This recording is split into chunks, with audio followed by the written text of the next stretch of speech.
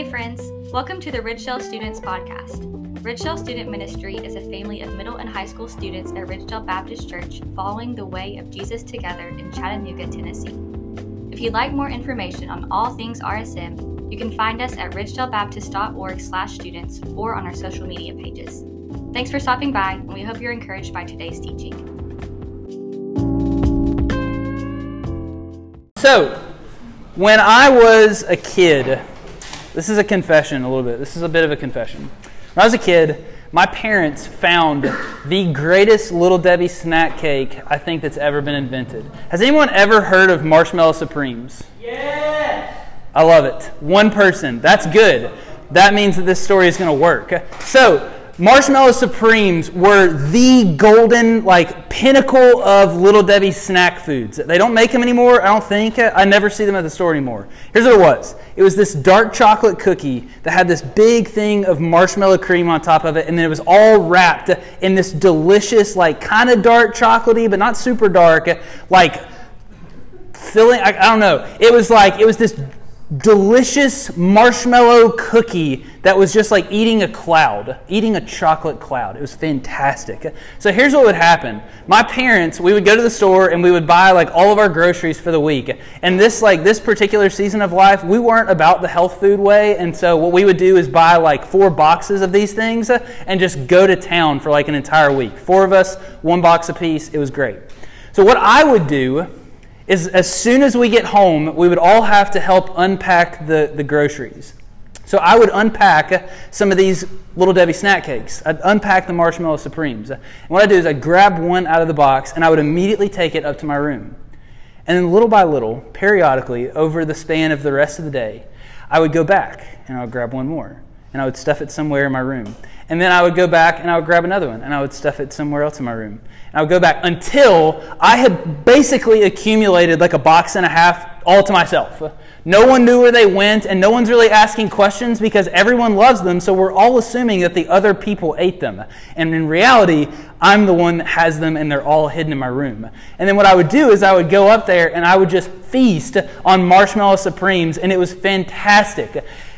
It does explain a little bit of my childhood obesity. And so that, aside from the fact, a lot of explanation there. But I was all about making sure that I was the person that had all of the resources, all the things that I wanted, because I didn't want anybody else to take those resources from me. We started this new series last week called The 3 Stories That We All Live. And in that first series teaching, what we talked about is the fact that all of these 3 stories that we're going to talk about are all just answers.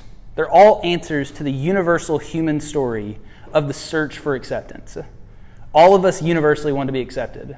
Even if you don't, you say you don't want to be accepted, there's something within you that desires to be accepted for your lack of desire for acceptance. We all want to be accepted in some sort of way. And so last week we looked at the story of success.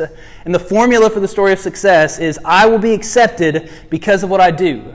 If I'm the best, if I win, if I achieve, if I can do all of the things, then people will have to accept me because I will achieve my way to acceptance.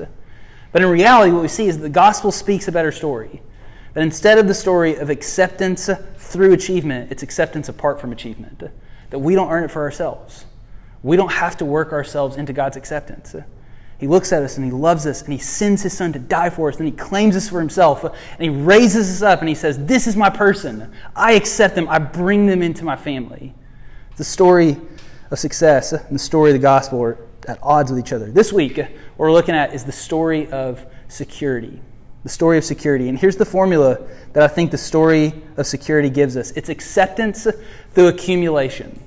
Acceptance through accumulation. Now, I was not seeking acceptance by hoarding Little Debbie snack cakes in my room as a chubby 8-year-old. But I was trying to take all of the resources for myself because I thought that in that I would have some sort of satisfaction and fulfillment that the rest of my family wouldn't get because I had all of it. What the story of security tells us is that you'll be accepted because of what you have. You'll be accepted because of what you possess. You have enough money, they have to accept me. You have the best clothes, you have the best car, you have the best house, you have the biggest house, people have to accept you because of it. If you have the best relationships, if your friend group is awesome, you have to be accepted because of that. It preaches this story to us that acceptance will be like given to us through what we accumulate or what we have. But there's a flip side to this story, I think. I made this little graph that I think will be a little bit helpful for us. There are two scripts to this story. There's the positive script. The positive script is the one that's telling you what you get will be what makes you accepted. So you get money, you get clothes, you get the nice house, you get the nice car, you get the stable family, whatever your category is. That's the thing that's going to lead you to acceptance. But there's a negative script to it too. It's I don't feel accepted because I lack something. I don't have money. My family doesn't have money. So I have to go out and I have to work to help support my family. And if people find out, then they're going to look at me differently. I have an iPhone 7 instead of an iPhone 14. People are going to look at me weird if I pull my phone out to make a phone call. My family has one car and it's janky and it's busted and it doesn't look cool. And so if my parents pick me up from school, people are going to look at me and they're going to think about me differently because of it. So there's two sides to this story. What the story of security does to us is it kills intimacy. It kills relationship with people. Because what it tells you is that if you let anybody in, they're going to see your insecurity. They're going to see the thing that you're worried about. Or on the positive spectrum of it, what they're going to do is you're going to value your stuff over valuing people. You're going to look at your stuff and you're going to say, my things are more valuable than the people that I'm surrounded by. And what it does is it kills intimacy. So here's what we're going to do. We're going to look at the same formula that we did last week. We're going to define the story of security. We're going to look at why it doesn't work. And then we're going to look at a better story. Can we go there together? Yeah. Man, thanks, Logan. I appreciate that. Would you pray with me before we go into it? Lord, we just thank you for your goodness. God, we thank you for your kindness. Thank you for the fact that last week we can see clearly from Scripture that I don't have to be the best. This service doesn't have to be the coolest service in Chattanooga for us to have value. This place, these people don't have to be the best because you look at us. And when you look at us, you see your son. You say, because I see my son, I want relationship with these people. God, I pray tonight, help us to see that it's not our stuff. It's not the things we have and it's not the things we don't have that give us a place to belong in your kingdom. Lord, we pray that you'd reveal this to us by your Spirit, and we pray not just that you'd reveal it to us, but help us to live it out wherever we go. We ask this in your Son's name. Amen. What is the story of security? What is it? Anybody a Willy Wonka and the Chocolate Factory fan? Willy Wonka and the Chocolate Factory? Anthony again? Man, would not have expected that. I love it. If you're a Willy Wonka and the Chocolate Factory fan, then you know the character Veruca Salt. Anybody Veruca Salt? Yeah? Gets turned into a blueberry. I wasn't sure what it was. Gets turned into a blueberry, but she's the really spoiled rich girl. There's this line in the movie that is the pinnacle of what we see in the story of security. Throw it up there. All I've got at home is 1 pony and 2 dogs and 4 cats and 6 bunny rabbits and 2 parakeets and 3 canaries and a green parrot and a turtle and a silly old hamster. I want a squirrel! And so we're not satisfied with what we have. But that's okay. Maybe you're not a Willy Wonka and the Chocolate Factory fan. Maybe you're a Disney person. Anybody with me on this one? Zach, I've got gadgets and gizmos aplenty. I've got who's its and what's its galore. You want thingamabobs? I got 20. But who cares? No big deal. I want more. Princess Ariel. So we see this. No, enough with the pop culture references. I'm sorry. I had to do it. When we look at the story of security, here's what we see. We see a story that tells us that if you can have the best stuff, or you can have the most of the stuff, or you can have the best relationship, or the most resources, that's going to be the thing that gives you acceptance. And we see this all over our culture, don't we? Every year, Apple puts out, September, we know when it's coming, there's going to be a new iPhone. Do we need a new iPhone? No. Absolutely not. No. They change maybe one thing. But every year it comes out without fail, and people buy it in the millions.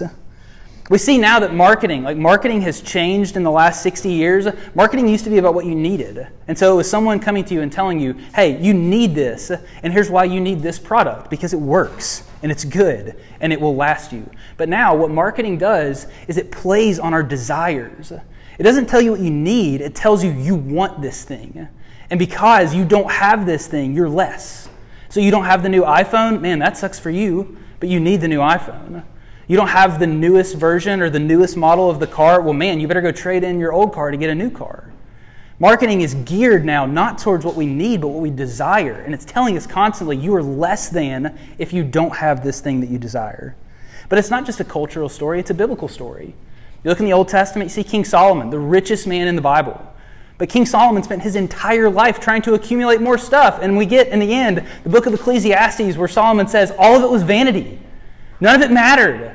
I didn't get what I wanted in this, even though I had all of the stuff. We see it in both sons in the prodigal son. The younger son wants all the father's stuff because he didn't feel acceptance in the father's house. So he gets it, he runs off, and he wastes it. But the other son equally wanted his father's stuff. He says, you never gave me a goat so I could party with my friends. Because if you would have given me that thing, I would have known that you would have accepted the work that I'd done in your house. Both of the sons are looking for acceptance, and they're seeing it validated in the things that they can receive. We look in Mark 10, 17 through 21, and I think we get a great picture of this like played out in real time. Look at this with me. It says, and as he was setting out on his journey, a man ran up and knelt before him and asked him, Good teacher, what must I do to inherit eternal life? And Jesus said to him, Why do you call me good? No one is good except God alone. You know the commandments. Do not murder. Do not commit adultery. Do not steal. Do not bear false witness. Do not defraud. Honor your father and mother. And he said to him, Teacher, all these I've kept from my youth. Man, that guy is confident. And Jesus, looking at him, loved him and said to him, You lack one thing. Go sell all that you have and give to the poor, and you will have treasure in heaven. And come follow me. Disheartened by the saying, he went away sorrowful, for he had great possessions. This man comes to Jesus, and he's got all the stuff. And he asks Jesus, what can I do to possess the kingdom of heaven? What's an inheritance? An inheritance is something you receive as someone gives it to you, as they pass it down, and now it's yours. So when he asks, what do I do to inherit the kingdom? He's asking, how do I take this as another one of my possessions? And Jesus gives him two answers. He says, did you do all the commandments? We know from Matthew 5, no, none of us have done all of the commandments. But the guy's like, yeah, I did them. I finished all of them. And Jesus, in his like perfect kindness, he doesn't shut this guy down. He doesn't embarrass him. He doesn't expose all of his sins. He says, okay, one more thing you got to do. All you do, you just do this and you got it. Go sell all the stuff you have, give it to the poor, and then come back and follow me, and you're going to have treasures in heaven. That's a bridge too far. What we see here is that the man has devalued relationship with God for the sake of overvaluing his relationship with his possessions. He knows that he didn't put together all the commandments. He hasn't done these things perfectly, but in his mind, that's just a bypassing so that he can get one more thing. He wants the possession of the kingdom of heaven, and so he says, I've done all that stuff. Now let's get to giving me one more thing.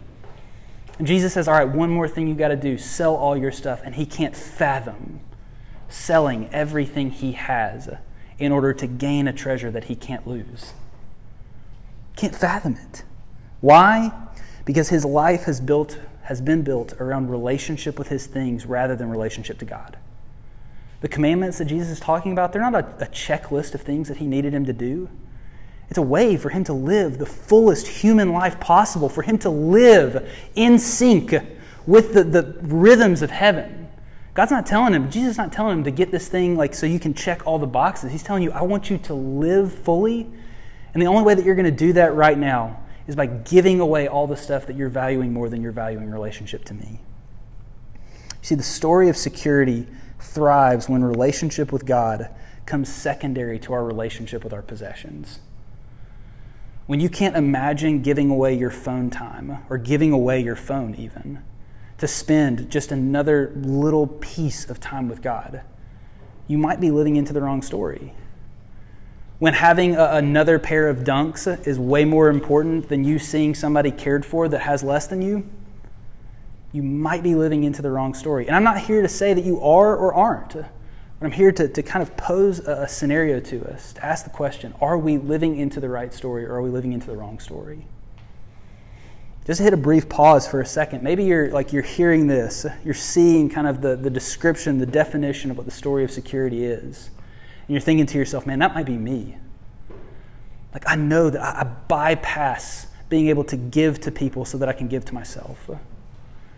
I know that like if I could just get it into my brain to give away this thing so that I could have a deeper relationship with God, I just can't do it. Maybe that's you in the room right now, and I want us to just kind of pause for a second and think through, what's the next step? What do we do with a message like this before we go on? I want us to look now at why this story doesn't work. Why accumulation and getting more stuff and getting the best stuff isn't what it is made out to be. This is really weird again, but Matthew McConaughey said something really profound. He said, happiness is an emotional response to an outcome. If I win, I'll be happy. If I don't, I won't. It's an if-then, cause and effect, quid pro quo standard that we cannot sustain because we immediately raise it every time we attain it. Plug in happiness, plug in fulfillment, plug in whatever you want there, plug in winning, plug in getting more stuff, plug in getting whatever it is that you desire, and the standard still holds. We raise the standard every time we get it. If I have 2 pairs of dunks, now I want 4 pairs of dunks. If I get $500, now I want $5,000. If I get a new phone, I want the next new phone that comes out. It's constantly having to be fed, like we talked about last week. I love rap. Biggie Smalls, more money, more problems. It's true. It's not just rap lyrics, it's philosophical. With more money comes more issues. And when you get to be an adult, you'll find that out very quickly. Look with me at Ecclesiastes 5:10 through 12. Ecclesiastes 5:10 through 12 says this, he who loves money will not be satisfied with money, nor he who loves wealth with his income. This also is vanity. When goods increase, they increase who eat them. In other words, more money means more people who are trying to eat your money. And what advantage has their owner but to see them with his eyes? Sweet is the sleep of a laborer, whether he eats little or much. But the full stomach of the rich will not let him sleep. It's crazy to me how much our culture buys into the insanity of the story of security. You got a guy like Matthew McConaughey or any number of celebrities. Like when I was doing my research for this, there's a 5-minute long video of 10-second clips of celebrities all saying the exact same thing. It's not here. All the stuff I have hasn't made me happy.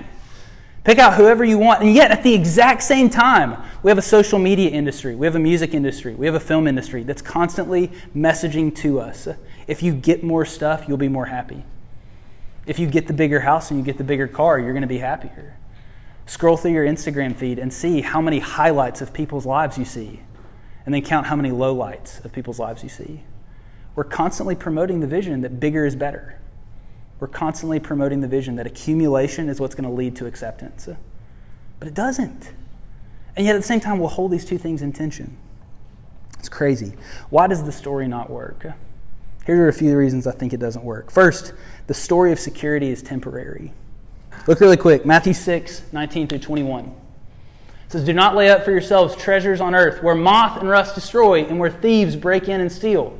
But lay up for yourselves treasures in heaven where neither moth nor rust destroys and where thieves do not break in and steal. Listen, if we're honest with ourselves, every possession that we have in the world right now is breakable. It can be gone in an instant. Like our city survived a massive tornado. I remember that night calling every single family in our community and asking them, hey, how are you guys? Did you make it? Did the storm affect you? And the last person I called lost everything. In a second, everything gone. Money can be stolen. It can be lost. Clothes, cars, houses, all of this stuff is going to wear out at some point, or there's going to be a bigger, better version of it come out a year later. Relationships even, the accumulation of people are fickle. You can lose a relationship with a person in an instant. You're in middle school and high school right now. If you haven't learned that yet, you probably will very soon. Relationships can turn on a dime. People change over time. And so all of these things are not stable things to build our lives on. Because what happens when we build our lives on these things is we leave ourselves vulnerable, not just to the loss of our possessions, but we lose the identity that we've built for ourselves. We don't just lose our stuff, we lose who we think we are. And when we get thrown into an identity crisis, that's where really difficult, deep seasons of hurt and pain and brokenness can reveal themselves. And it all comes when we build our lives, when we build our identities, or we build our worth on the things that can be gone in 1 second. The second thing I think we see is that the story of security doesn't deliver on what it promises. Look again at Ecclesiastes 5. Verse 11 says this, when goods increase, they increase who eat them. And what advantage has their owner but to see them with his eyes? In other words, more money, more problems. And so as you accumulate more stuff, as you get the bigger and better house, there are things that come along with that eat away at the satisfaction that you might otherwise find. And still, you can lose all of these things in an instant. All of it can be gone in no time. See, the problem or the promise that the story of security makes is that through possessions, you're going to get the satisfaction that you long for. You're going to get the acceptance that you long for. But at the same time, the problems will increase, the difficulties will multiply, and what happens a lot of times is with more stuff comes fake relationships. How many famous people do you see with the fakest people around them? The lamest, like people who are just there because the stuff is good and the money is flowing and the parties and the cars and all the trips are just right there for them. Again, look into the scriptures. Look at the prodigal son. He got what he wanted. He goes to his father and he says, I want your stuff. I want you dead. Give it to me now so that I don't have to wait until you pass away. And he gets the stuff and he goes to the far country. And what does he get? He gets the acceptance. He gets the friends and he gets the party and he gets all this stuff. But what happens as soon as it's gone? The friends leave and the money dries up. And he winds up in a pig pen by himself, thinking to himself, man, I had the acceptance when I was in my father's house. If I could just get back there. The third thing I think we see is that the story of security cuts us off from deep community. Remember, the story has a positive and a negative script. So there's also the flip side to this that says what I don't have is going to make me less acceptable to people. The negative script convinces us that because we either lack something or we have to do something in order to just keep our heads afloat, that people are going to look at us differently. They're going to think about us in a poor way. I have to work to help my family. And if somebody comes into my work, oh my gosh. If they see me serving food at Chipotle while all the friends are there and all the people that I go to school with, man, what are they going to think? My parents have to pick me up and they drive the beat up old car. I'm going to tell them to park on the other side of the school so that nobody sees me and I can just get out and get away without anybody noticing. Guys, what this does is it kills intimacy with people. Because what it tells you is that you can never let anyone in. Nobody can see. Nobody can know. Here's the problem with that. You weren't made to be alone. If you're alone right now, you're not operating to your full capacity. If you feel alone, you weren't made for that. God made you for community. He made you to have people who come around you, who see you and know you, and they accept you in light of everything. True community. Here's the thing. This is what we've tried to build, and we're not perfected by any means. But here's the community we're trying to build. A place where you can come in with the most or you can come in with the least, and it doesn't matter. Because you're ours. You're here, you're our people, and we love you, and we accept you whether you have a 15,000 square foot mansion or you have a shack of 500 square feet. So we're trying to build, and we're working our way to get to that. But that's the vision of true community. That's what you deserve. It's what you were made for. The problem that we all have is that we cling so tightly to these visions. We cling to this script that says, I'm going to get acceptance if I have the stuff, or I can never have acceptance unless I have the stuff. Jim Elliot has this great quote. He says, he is no fool who gives what he cannot keep to gain what he cannot lose. I butchered that a little bit. I got to repeat it. He is no fool who gives what he cannot keep to gain what he cannot lose. See, the challenge in stepping out of the story of security is in us releasing the things that we cannot keep. You can't keep your stuff. Nobody drives a hearse into heaven. We cannot keep the things that we long for here. We have this difficulty of releasing them so that we can grab hold of a story that we cannot lose. And so again, we have to look, what is the better story? You look at Mark 17 or Mark 10 again. You see this story of this man who comes and he wants to know, how do I take possession of the kingdom? And Jesus tells him, sell all your stuff, and he walks away and doesn't follow Jesus into the kingdom. But the cool thing is, the thing I love about the book of Mark especially, Mark does this over and over and over again, is he hides the answer to the original story, or to the second story, in the story that comes right before it. So if you look at Mark 10, verses 13 through 16, this is the story you get. And they were bringing children to him, that he might touch them, and the disciples rebuked them. But when Jesus saw it, he was indignant and said to them, "Let the children come to me. Do not hinder them, for to such belongs the kingdom of God. Truly I say to you, whoever does not receive the kingdom of God like a child shall not enter it." And he took them in his arms and blessed them, laying his hands on them. If I could, let me just set the scene a little bit, because there's a lot of contextual stuff here that we don't understand. Children in this time and place were not valuable. If you were a child, you were valuable if you could contribute something to the family. So if you were a kid and you could go out and work, you could do even the smallest job to bring in a little bit of income, your value goes up. But if you're a kid who's just receiving things from the family, your value and your worth goes exponentially down. At the exact same time, here's the thing that rabbis, teachers in this day would do. As they were commuting through the city, what would happen is parents would bring their kids to them, and they would ask the rabbi, the teacher, to bless their kid. And so if the rabbi had time, and he was a good guy, he would lay his hand on the kid's head, and he would look up to heaven, and he would say this blessing. And here's what that communicated to the parent. My kid will one day be of value because they will give something back to our family. And so parents clung to this. They would seek out these rabbis as they moved throughout the city so that they could gain this blessing from the teacher, and then somehow later on in the future that kid could add value to their family and thus gain value for themselves. Now here's what's happening here. As Jesus is moving through and these disciples step forward once they get to the place that they're going, these disciples kind of jump in and they reveal to us that they are living out of the cultural narrative that kids aren't valuable and that these parents need to get out of the way of the teacher. That Jesus is too important to spend time with the kids, and Jesus gets ticked. The word here for indignant is this like rage. It's like one of the most intense words for anger that you can find in the Greek language. Jesus is ticked.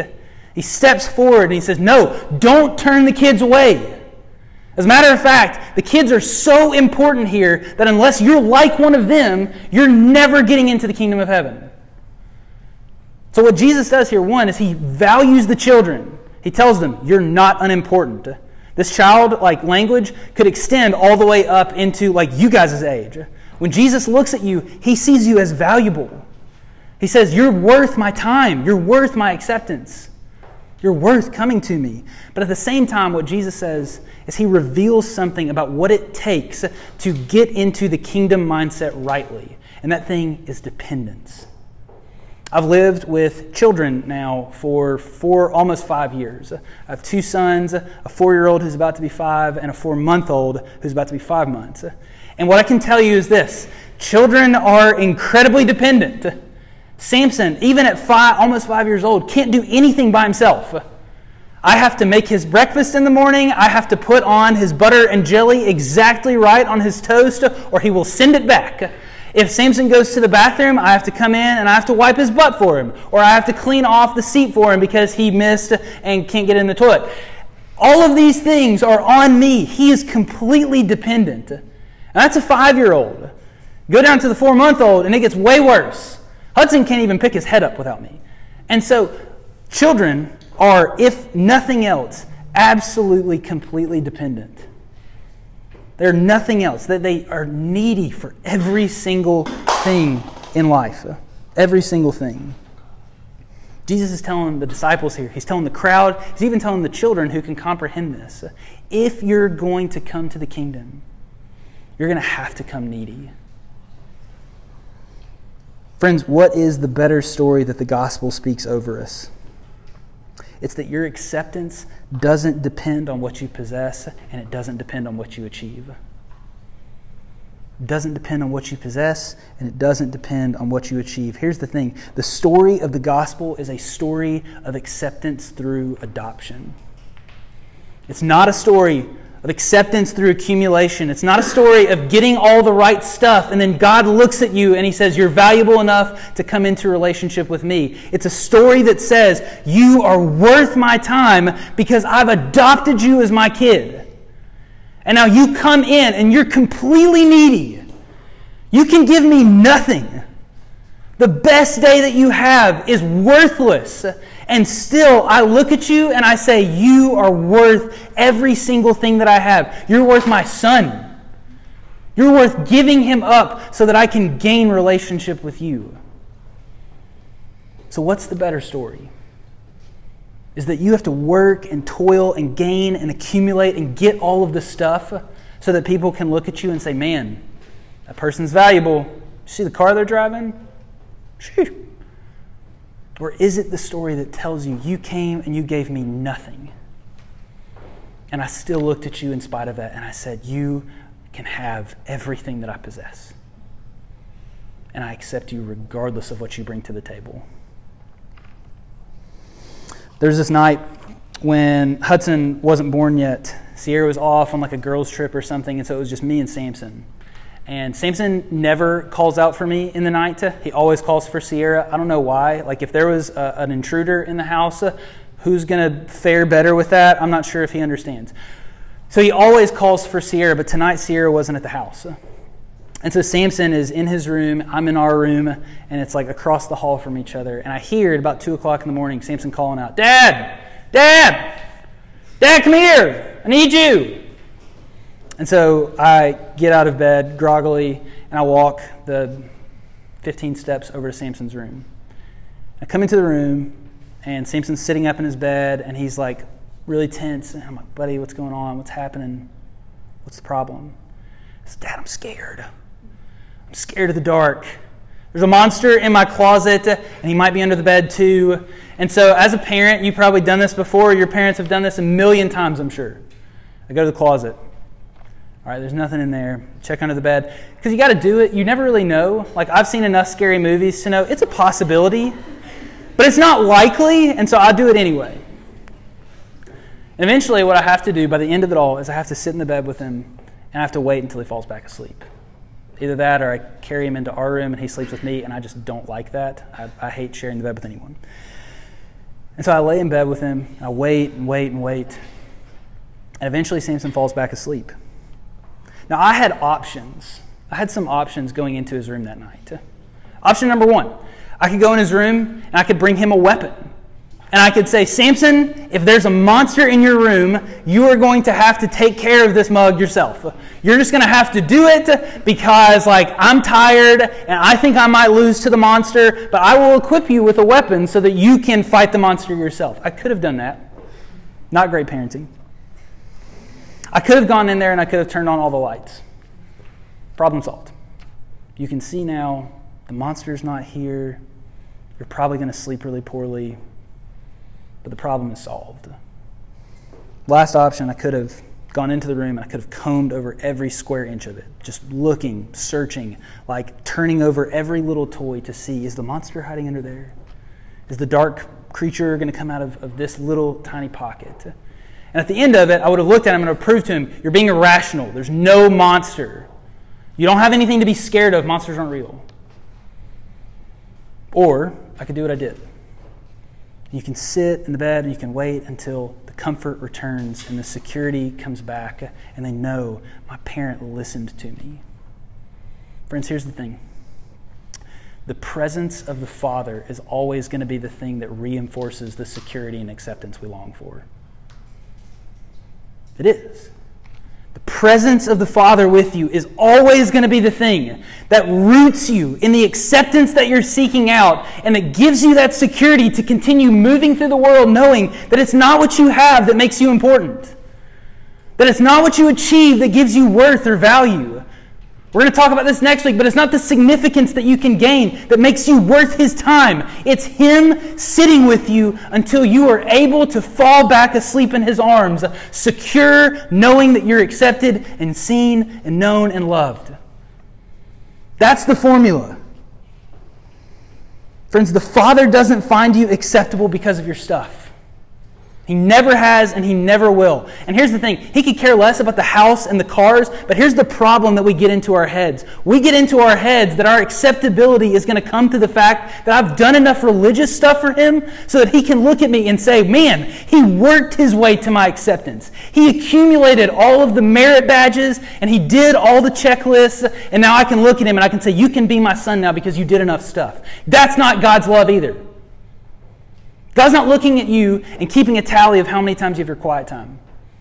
He's not keeping a tally of how many times you prayed to Him. He's not keeping a tally of how many times you gave away your stuff so that someone else could have more. But He is sitting with you in presence and saying, I want to be here Because you were acceptable before you ever did anything.